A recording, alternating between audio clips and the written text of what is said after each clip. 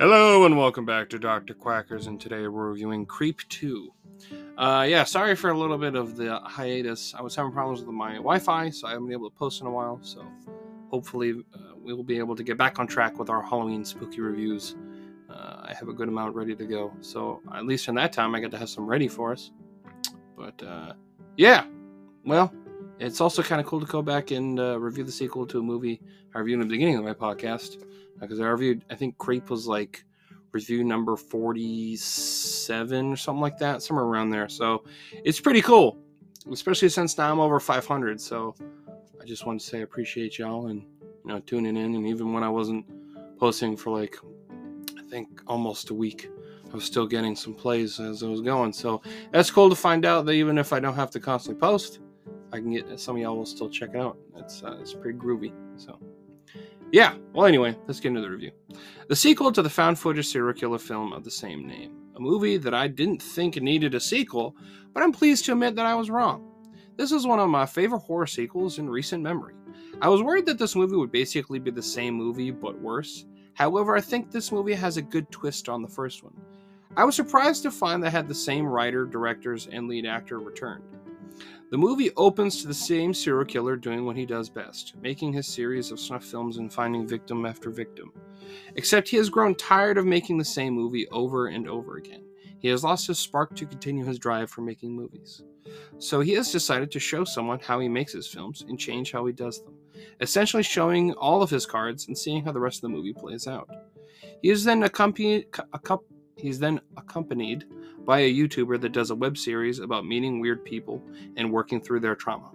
She sees the ad just like before, but is extremely interested and is hoping that this one could make her web show great. As soon as they meet, he shows her the ending of what we last saw him, killing Aaron and then going by his name when telling her his name. He explains his whole drive and what he does to her. She doesn't believe him and puts a knife in her boot as a way of protection in case she is wrong, that he is in fact the monster he claims to be. He then goes on trying to make a film, but is quickly discouraged when things don't go the way he plans. He reveals more about himself as the movie goes on, saying that he gets a piece of everyone every time he kills someone, adding into why he took Aaron's name. And also, he has a thing with that patchy beard where he's like, oh, it's just how my beard is. But then he reveals that, oh, he actually got that from his first kill because he used to have this tendency to pull out beard hair. And now he has it because of when he killed that guy. So, yeah. He increasingly becomes more manic as it goes on, and she slowly begins to lose her initial thoughts about him, thinking that he may be who he says he is. She almost leaves at one point because she thought he hung himself to show her how to become a serial killer, like him. Eventually, the movie ends with him trying to end the movie on a big climax with a show of true love, like Romeo and Juliet. I don't want to spoil the ending because it is a pretty good twist at the end of it, and I want you to watch it if you haven't, so I'm not going to reveal the ending, because I think it's kind of important to the overall story and the overall themes of it. I do think this movie stands true to its own statements about sequels.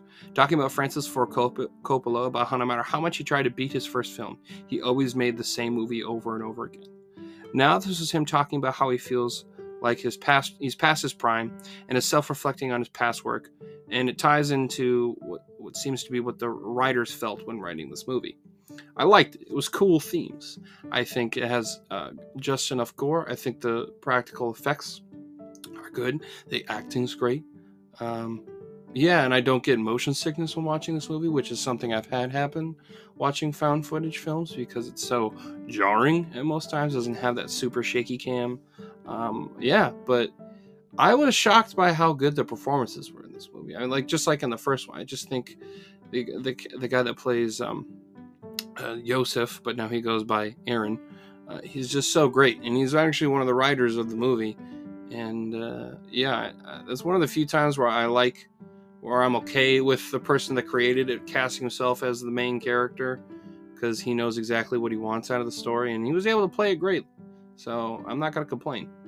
But great movie sequel. I was pleasantly surprised by both of these movies, because I really didn't think I would care for Creep, because I don't really like found footage films. I was like, wow, that was actually a really good movie. And then I watched this one, and I actually liked it more than the first one, just because I thought the themes of the movie worked so much better, and it built very well off the first one. So, Yeah. Overall, I give this movie an 8 out of 10. I think it's a great horror movie. If you haven't already seen it, I think you should watch the first and second one if you haven't seen either of them. They're both great movies. And yeah. If you enjoyed this review, you should check out all my other reviews. I review all kinds of movies, TV shows, and anime. Lately, we're in the Halloween season of the podcast. So from now until November, I am posting all spooky movie reviews.